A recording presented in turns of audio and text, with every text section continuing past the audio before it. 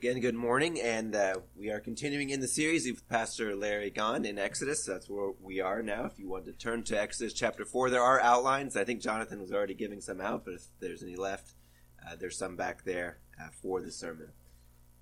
Let's hear now God's word for God's people from Exodus chapter 4.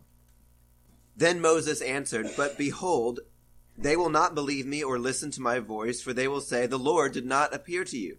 The Lord said to him, 'What is that in your hand?' He said, 'A staff.' And he said, 'Throw it to the ground.' So he threw it on the ground, and it became a serpent, and Moses ran from it. But the Lord said to Moses, 'Put out your hand and catch it by the tail.' So he put out his hand and caught it, and it became a staff in his hand. That they may believe that the Lord, the God of their fathers, the God of Abraham, the God of Isaac, the God of Jacob, has appeared to you." Again the Lord said to him, "Put your hand inside your cloak." And he put his hand inside his cloak, and when he took it out, behold, his hand was leprous, like snow. Then God said, "Put your hand back inside your cloak." So he put his hand back inside his cloak, and when he took it out, behold, it was restored like the rest of his flesh.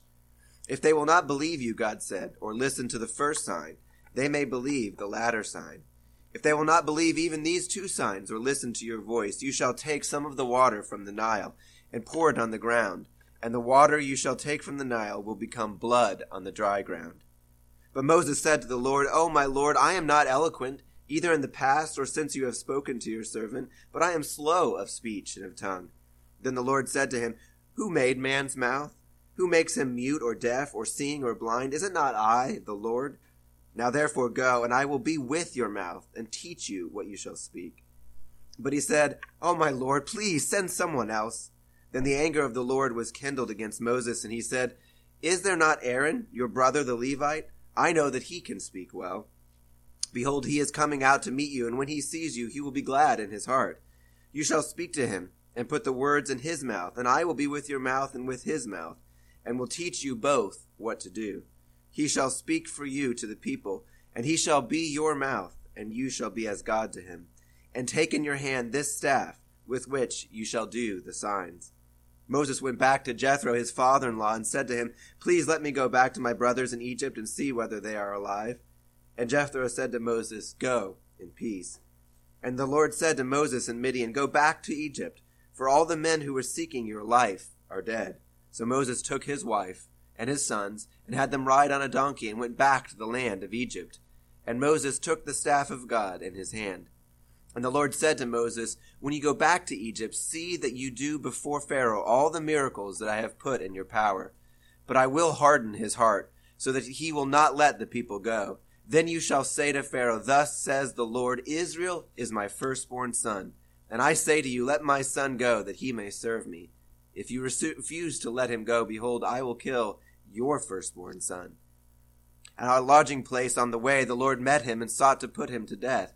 Then Zipporah took a flint and cut off her son's foreskin and touched his feet with it and said, 'Surely you are a bridegroom of blood to me.' So he let him alone. It was then that she said, 'Surely you are a bridegroom of blood to me because of the circumcision.' The Lord said to Aaron, 'Go into the wilderness to meet Moses.' So he went and met him at the mountain of God and kissed him. And Moses told Aaron all the words of the Lord with which he had sent him to speak, and all the signs that he commanded him to do. Then Moses and Aaron went and gathered together all the elders of the people of Israel. Aaron spoke all the words that the Lord had spoken to Moses, and did the signs in the sight of all the people. And the people believed. And when they heard that the Lord had visited the people of Israel, and that he had seen their affliction, they bowed their heads and worshipped. This is the word of the Lord. Thanks be to God. Let's pray together. Now, O God, let the words of my mouth and the meditation of all our hearts be acceptable in your sight, O Lord, our rock and our Redeemer. Amen. Well, it's an important part of pretty much any story that there is a hero or a protagonist, someone who's going to come and bring resolution to the story, to have to take you back to your middle school English class. Every story's got these rising conflict, and then there's kind of a resolution to the story, a climax. But it's also true that some stories, as part of the kind of rising conflict of the hero, is not only that the hero rescues somebody else, but sometimes the hero himself needs rescuing. So the hero is sent to go rescue somebody or a group of people, But the hero himself gets caught as well, and so he has to be rescued. And once he's rescued, then he can rescue the other people. It's kind of layers to the story. I'm pretty bad with pop culture, so I was even asking Derek this week, is like, what story fits this? So you could probably think of one, maybe recent or old, that fits this. But this is something like what's going on in our story today in Exodus. You know, in previous messages, we've seen that Moses is set apart. He's going to be the deliverer. He's a special child. His mother sees this from early on. He even gets a deliverance, if you remember this, from the fate that most of the Hebrew baby boys are having in the Nile. But we also see that as he grows up and as he begins to see what he's to do, that there's a kind of first attempt that doesn't go very well. He intervenes. He kills an Egyptian slave master, thinking that this will be kind of the beginning of the deliverance. But it doesn't go well. And again, his own countrymen say, "Who made you prince over us? What do you think you're doing?" Sort of a good question. You know, Moses really hadn't been commissioned at this point. He kind of just thinks he's doing what he's supposed to be doing. He takes it on himself. So we have sort of salvation attempt number one and failed. Then Moses leaves to Egypt, goes to the wilderness. He starts a family there, becomes a shepherd. It's actually 40 years that he is there when the Lord appears to him. Last week, Larry was looking at the call of the Lord from the burning bush, and particularly the Lord's revelation of himself when Moses says, "Who are you? What's your name?" And so the Lord appears to him and speaks about who he is. Well, it's in today's passage that we get Moses talking back to God. He makes some objections to this call. Well, exactly how is this going to work out? It doesn't seem like the deliverer is really ready to do the delivering. And of course, the Lord is the ultimate deliverer of Israel, but he is going to do it through a representative. He's actually pretty determined to do that he's going to use some people as his agents to bring his people out of Egypt. This is who God is. He uses means. He uses people as part of his call. And this is what we're looking at today. So as we look at verse 1, then, we see Moses starts with kind of a list of objections to the call that the Lord has already given. He's going to have 3 of them. The first is kind of a what if, or really it's even kind of stronger than that. Moses just says it flatly. They're not going to believe me. They'll say the Lord did not appear to you. This is actually a pretty reasonable objection, actually. It's actually kind of what happened before when he did try to do a deliverance, because the Lord hadn't appeared to him. Moses believed that he was doing good. He believed that he was starting kind of a movement for liberation, but they didn't believe him. So Moses is like, well, what if they don't believe me again?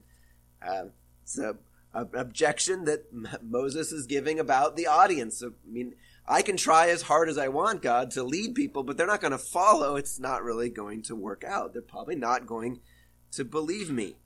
No one's going to get behind it. It's kind of like when we say, well, if I'm called by God, what if I don't get any results? What if no one wants to listen to me? What if I feel called to do something great for God, but no one's going to listen to me? Well, in response, the Lord doesn't really even address it immediately. I love this. He just starts by asking Moses, well, what do you have? What do you got with you, Moses? What's that in your hand? And Moses is like, it's a stick. It's a staff. Everybody's got one of these. And the Lord says, okay, throw it down. And now the stick is a snake. God gives Moses signs now. Really, these are common, everyday things that God is going to turn into fearsome things. You know, a staff. A staff is just a stick. It's not particularly exciting. Most people had staffs as they walked around, but God turns it to a snake.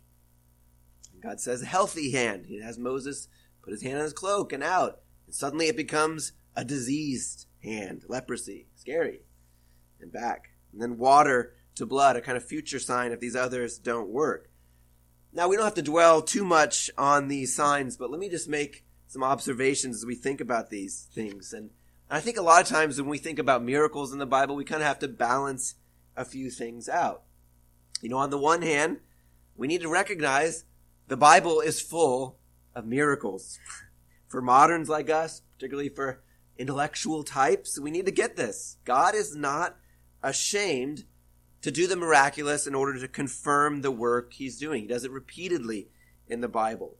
Of course, it's a reminder that God is in control of everything. He is the I am, as he just said. He's not bound by the laws of creation that he set up. But what God doesn't do is just expect Moses to believe apart from any kind of reasonable evidence. It's interesting. He doesn't sort of say, turn up the dial on kind of mystical experience and say, Moses, will just retreat inward, and do you feel like this is true? He doesn't say, come on, Moses, just be more spiritual. I'm not going to do anything to show you this. No. God doesn't make sort of airy-fairy promises that have no basis in history. He's going to demonstrate that he really is at work in history. He's over it. He's control of it. But on the other hand, we actually need to get something too about what these miracles are not. They're not meant to be kind of foolproof guarantees that anybody will believe them. I mean, it's interesting. If you kind of think about this whole conversation, Moses is still talking to a burning bush that is not burning up. It's like, this is kind of a sign actually directly in front of him as he's talking to this, and he still needs some more help with his doubt. Pharaoh is going to see these same signs. He's not going to believe them. These are confirmations for faith. In other words, a kind of faith that's doubting, a faith that's weak, that's confirmed by what God is doing. And really, this is the Bible's word for this is signs. Miracles are signs. They're not really about themselves. They're not just about, oh, cool, extraordinary things. It's that they're meant to be pointers. They're meant to be demonstrations. I'm at work over here, and yes, I'll show you a little sign of that by this particular thing. God's at work on a bigger thing, and he gives us a sign that he's bringing redemption. But even after seeing these miraculous signs, they're happening right in front of him. Moses still objects. He moves on to another objection. I'm not a very good speaker, God. I'm not eloquent, either in the past or since you've been speaking to me. I love that second part. It's like, God, as you showed up here and you're speaking to me out of a burning bush, it hasn't helped, and I'm not really speaking any better right now in this conversation. I'm not really expecting I can walk into the most powerful man in the world in his throne room, and suddenly that's going to get better. God, I just don't have the abilities to make this work. But just as God gives signs and visible demonstrations of what he's doing in real history, God says, well, I'm going to give you real words. I'm going to put words in your mouth. I'm going to help you speak actual words when the time comes. So God knows us. He made us. He knows our abilities. The Lord doesn't answer, good point, Moses. I hadn't actually thought about that. You're not very good at speaking. I guess I really should find somebody better. No, again, because God knows us, because God made us, he can either increase our abilities, or he can just simply use our abilities, however flawed they are, to do extraordinary things. And that's what God says. He says, I'll be with your mouth. I love that. I'll be alongside your mouth. I'll help your mouth out. And I'll teach you. It's another good point, too. Now, part of the way that God uses our abilities is to increase them. I'll teach you how to speak. I'll teach you what to do. Moses' objections are finally getting answered. God keeps coming back at the objections. It's like, okay, God answered that one. So finally, Moses kind of just throws up his hands and he says, anybody else? Can you just find anybody else? It's actually about as open-ended as it gets. Somebody other than me. It's kind of what the text says. Anybody. Just not me. It's this last objection that kind of seems to be the real underlying one. Sometimes we do this in ordinary conversation where it's like, I'll kind of give the shallow objections. Somebody met that. It's like, well, I just don't want to do this. I don't want it to be me. I'm afraid to go. This is difficult. But God's incredibly patient, isn't he? Even he does get angry with Moses, but he still meets this objection as well. Again, God says, all right, I'm done with you. No, he doesn't say that. He has another concession. He says, well, what about your brother, Moses? So just as God gave visible signs when Moses' faith was doubting, just as he said, well, I'm going to give you actual words when he said, I'm not eloquent, he says, well, I'll give you some actual human help in this mission. Your brother, Moses, he's going to help you. He'll be your mouth, Moses, and I'll help him. Isn't God gracious? Do you see how God loves to use means and instruments? He doesn't, God could do this all by himself. He could do it exactly as he wanted, but he wants to use Moses. And he says, all right, Moses, you want to use your brother? That's fine. Sort of layers of means. I'll use you, Moses, and you get your brother Aaron to work out this plan. We see in this first section how God works with his people. Each of Moses' objections, the Lord deals with. He says, okay, I'll make a concession. These are things that God deals with and works with. God uses miraculous things in history to confirm our faith as well. Signs really in the Bible aren't just for those who witness them. You may not have witnessed miraculous signs in the same way as Moses, but in the Bible, these signs become testimonies then.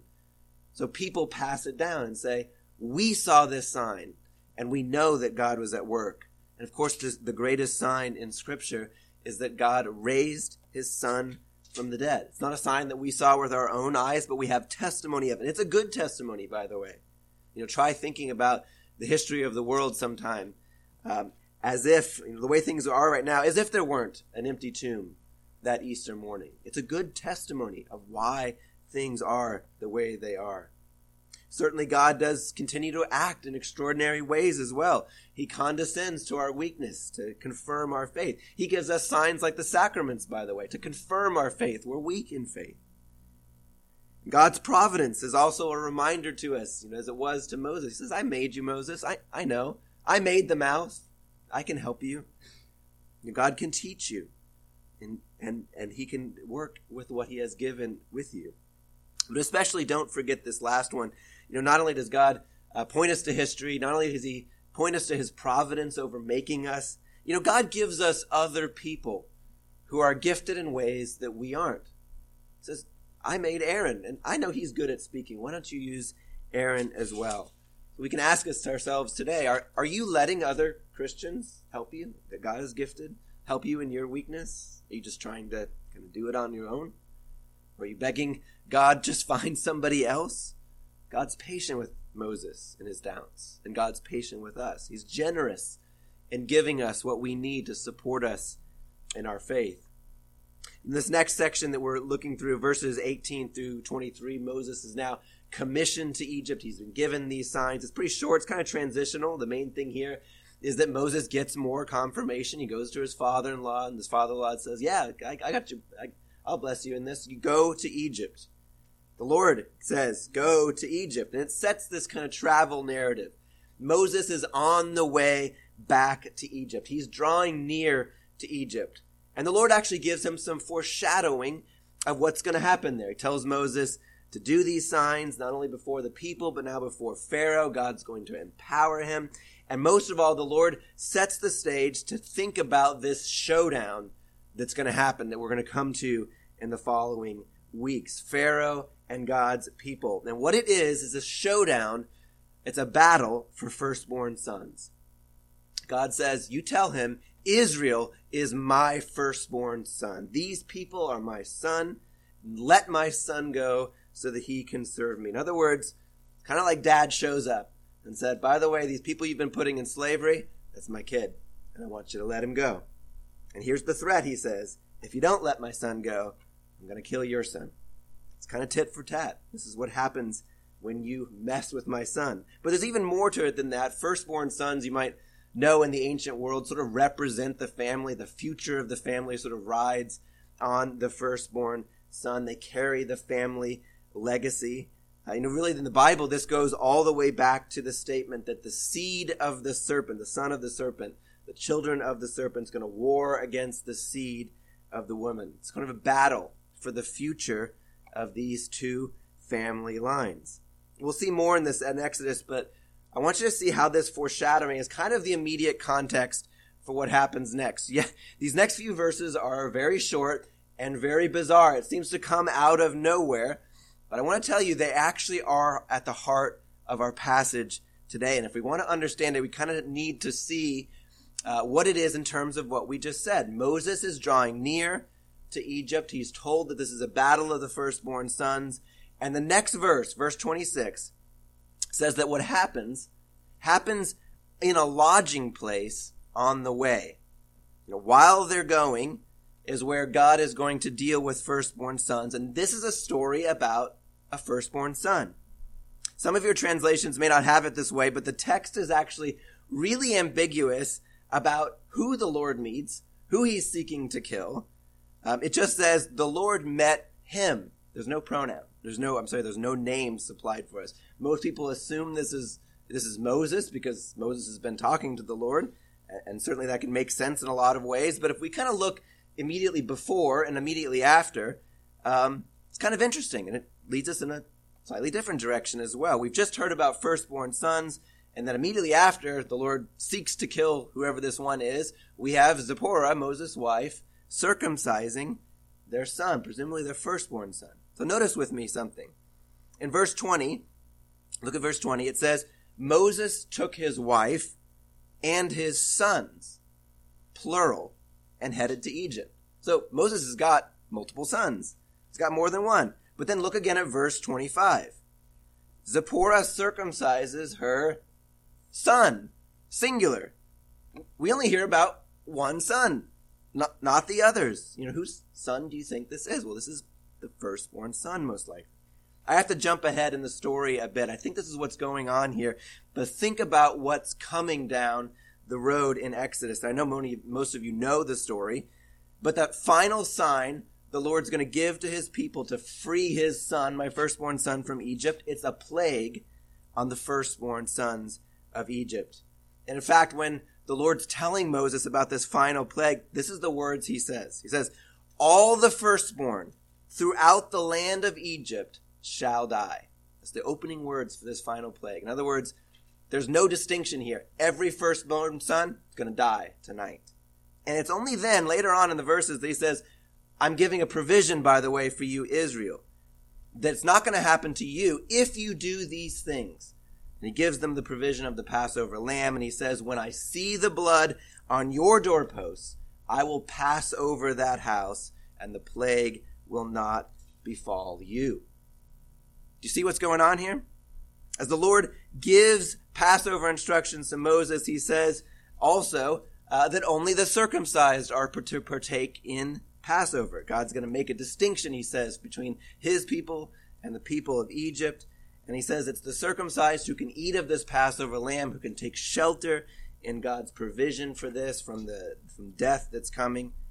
And what we have here then, on the way to Egypt, as Moses is going to be the deliverer to Egypt, they've stopped for the night. By the way, how do we know that they stopped for the night? The word lodging place is the word for inn. It's a place, it's a way stop for the night. So, by the way, what time does Passover happen later on? At night, midnight. So we've got kind of a similar scene here. And what does the Lord find when he comes to Moses' family? Moses' firstborn son isn't circumcised. The problem is that Moses is going to Egypt. He's going to rescue the circumcised people of God from the uncircumcised Egyptians. And there's a blurred distinction now within Moses' own family. The leader of this deliverance. Who do his kids belong to? Let's remember that circumcision for God's people in the Old Covenant, it wasn't kind of an optional spiritual practice if you were interested to kind of up your spiritual devotion. No, Genesis 17 says from the beginning, as he called Abraham, he says, this is my covenant between you and your children after you throughout their generations. Every male among you must be circumcised. It shall be the sign of the covenant between us. He says, any male among you that is not circumcised shall be cut off from the people. He has broken my covenant. So that's the stage. That's the background for what's going on here. We can only speculate why Moses doesn't circumcise his sons, but you can probably guess at maybe some of the reasons. Perhaps Moses thought, he's been kind of already cut off from God's people.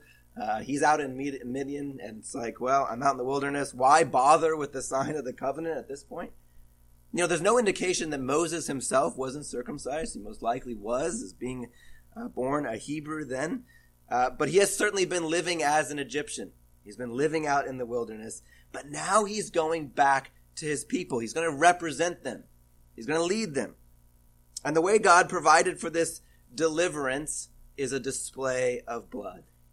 How God does this. A display of blood. A display of sacrifice in some sense. What happens with their son Gershom? Gershom is the firstborn. Not only is he circumcised as God's covenant says to, it says Zipporah touches his feet with it. Now again, it's just a pronoun. There's nowhere where it says Moses' feet. Some of your translations may actually say that she touched Moses' feet, but it doesn't say that in Hebrew. In my ESV, there's a kind of footnote. They do put Moses in there, but then they have a footnote that says, we're inserting Moses as a best guess, basically. But is that the best guess? Would it be Moses' feet that are being touched here? I think it actually makes sense to read this as Gershom, the one who's being circumcised. Here's another help for you on that. Feet is a Hebrew word that can just as well be translated legs. I know this might sound kind of strange to our ears, but legs are actually regularly compared to as doorposts in the ancient world. There's one place that actually shows up in our Bible, and that's the fun book of the Song of Solomon, where she's describing her lover, and he's great, and his legs are strong and mighty like doorposts. There's actually ways that the ancient world talked about this. Well, repeatedly in the Bible, when you sacrifice, when there's blood shed, it's not just about the blood shed, it's displaying that blood for God to see. He sees that blood has been shed, and he passes over, and it's his means of redemption. And there's one other point that's great on this as well. The word touch in the translation, some old translations actually says that she threw it at Moses' feet. There's no throwing going on here. She's not angry. It's actually just she smears the blood on the feet or the legs. What's interesting? That's the exact same word that God says later on when he says, you take that lamb, you kill it, and you smear its blood on the doorpost. You apply that, but later happens in the sacrifices in the temple as well. The fact that that Zipporah does the circumcising and not Moses has sometimes made the suggestion, well, maybe Moses really is the one under attack. The Lord has come in the middle of the night. There's actually kind of an old tradition that Moses is basically having a seizure, and Zipporah is like realizing the Lord is at work in this, and somehow she realizes, we haven't circumcised our sons, we're going back to Egypt, and she's the hero of the story. And there's a symbolic point about, I think, Zipporah doing it as well. Is after the circumcision, she says, this has made my son a bridegroom of blood. Again, this is probably not speaking to Moses. Moses is kind of out of the story. This is Zipporah taking charge. This is doing with her son. And she says, this has made my son a bridegroom of blood. Now, it's a phrase. There's all kinds of things that could be going on here, but here's a few hints. The term bridegroom of blood is a covenant phrase, for sure. It's an interesting, that later on, the Jewish rabbis, says they have a custom that when a son is circumcised, that they're called a spouse at their circumcision, because the Lord is betrothed to Israel. So maybe that's an echo of what's going on here. Zipporah is a kind of stand-in for Israel here. Israel as the bride of Yahweh and a mother of the seed that's going to deliver ultimately. But this phrase also reminds us of the concept of a kinsman redeemer, another important concept here in Scripture. And the word here has a sense not only of spouse, but of kinsman. The son has now become a kind of kinsman redeemer by his sacrifice, by his cutting off to save them. Gershom has kind of, in a sense, by this, he's saved the whole household, because the whole household was, in a sense, in danger. Now, it might seem kind of funny, by the way, to mix these metaphors of son and husband. That seems really strange. You're told in your English class, don't mix metaphors. But the Bible mixes metaphors all the time, actually. Because what are we as Christians? Oh, we're Christians are children of God. We're sons of God. Oh, and we're also bride of Christ. Wait, which are we? Are we sons or are we the bride? Because those two things don't normally go together. Well, they do in the Bible. Sons and the bride. Well, Israel is God's firstborn son. And Israel is now being betrothed to God. Exodus is, in a sense, a kind of wedding scene. God's rescuing his bride. He's going to bring her to himself. He's actually going to build a house for her, a tabernacle later on. There's actually another thing that's going on here that's great. There's a close parallel to the book of Ruth, and it's going on in the book of Ruth where Naomi, if you might remember the story, has a daughter-in-law, Ruth, and she needs a kinsman redeemer, and Boaz becomes her kinsman redeemer. But then they have a son, and the son is called the kinsman redeemer for Naomi. It's kind of weird because it sounds like the son is almost a husband to Naomi because she lost her husband. In other words, this son has become like a husband to Naomi, a protector, her redeemer in some sense. Well, what's the point of all of this? All this stuff that's going on in this passage? Well, it's a kind of foreshadowing ahead of what's going to happen. God is going to come. He's going to deliver his people. He's going to do it through blood. And it's a provision right now for Moses. Moses was in danger because he was in danger with his own family, needed some delivering. He needed to get right in God's covenant. And there's a provision for him, even if it came at a kind of cost, shedding of blood. And of course, beloved, this is ultimately pointing us to Christ, the seed of the woman who is cut off, not just symbolically cut off, but whose blood is shed as a refuge for his family. I don't often quote commentators. Larry doesn't either in sermons. But there's a quotation I found that's so great that I want to read to you here. And it's partly great because it comes from a Jewish rabbi. In other words, this is somebody who doesn't see Christ in this passage. But it's just amazing to hear this read and think about what he's saying. This rabbi writes, and in thinking of the story, it's often the case that someone suffers on the account of the sins of another. But he says here, the shedding of blood of an innocent person saves another from their sins. The one takes the place of another. And in so doing, they're all received back from the dead. And it's the blood that makes a new kind of marriage. The blood, rather, of the husband that's now a token of this union. Isn't that incredible? An incredible passage, incredible way to think about what's going on here. That the shedding of blood of one another has saved another, has shown God that his covenant is at work in this, and he passes over. What's the response to this? It's the response that happens at the end of this chapter. And we get to the end of this chapter, there's more that goes on, but the people hear that God has visited them. He's seen their affliction, and he's going to deliver them, and they worship. They worship God. Today's passage really is just a way to tell the gospel story.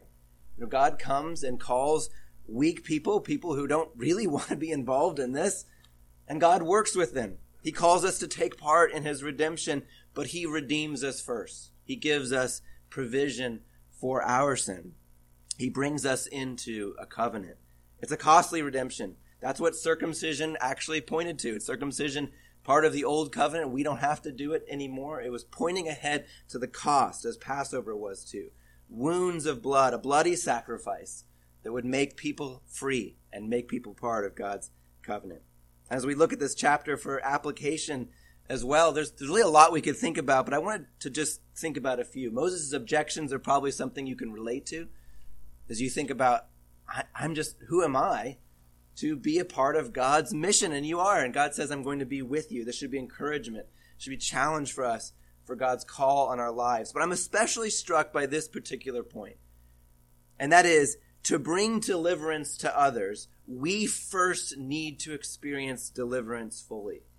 You know, Christians in this country want to see our country, our land, have a revival, to be delivered from our national sins, of which there are many. So Christians are saying, we want to save America, and that's great.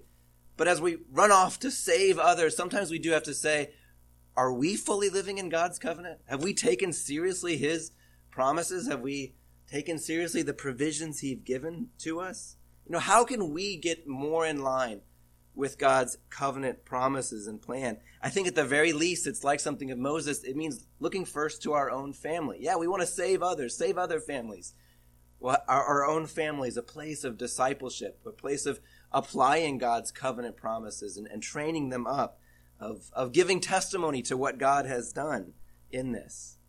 We might be afraid of how all of this marks us as different from those around us, but I think we really can trust that this is how God brings deliverance to his people. In the name of the Father, and of the Son, and of the Holy Spirit, amen. Let's pray together. Almighty God, our heavenly Father, we give you thanks that Christ is our deliverer, that our deliverance is secure in him. We praise you, O God, that it was his blood shed, cut off on the cross, that your wrath is satisfied, so that we might be your holy bride. So we pray, Father, that by your Spirit you might help us to trust your call to us, that you will empower us as weak people to bring deliverance to others. And Father, we pray, be with us too, that we might believe that you are the God of our salvation and of our families. We pray and ask this in Jesus' name. Amen.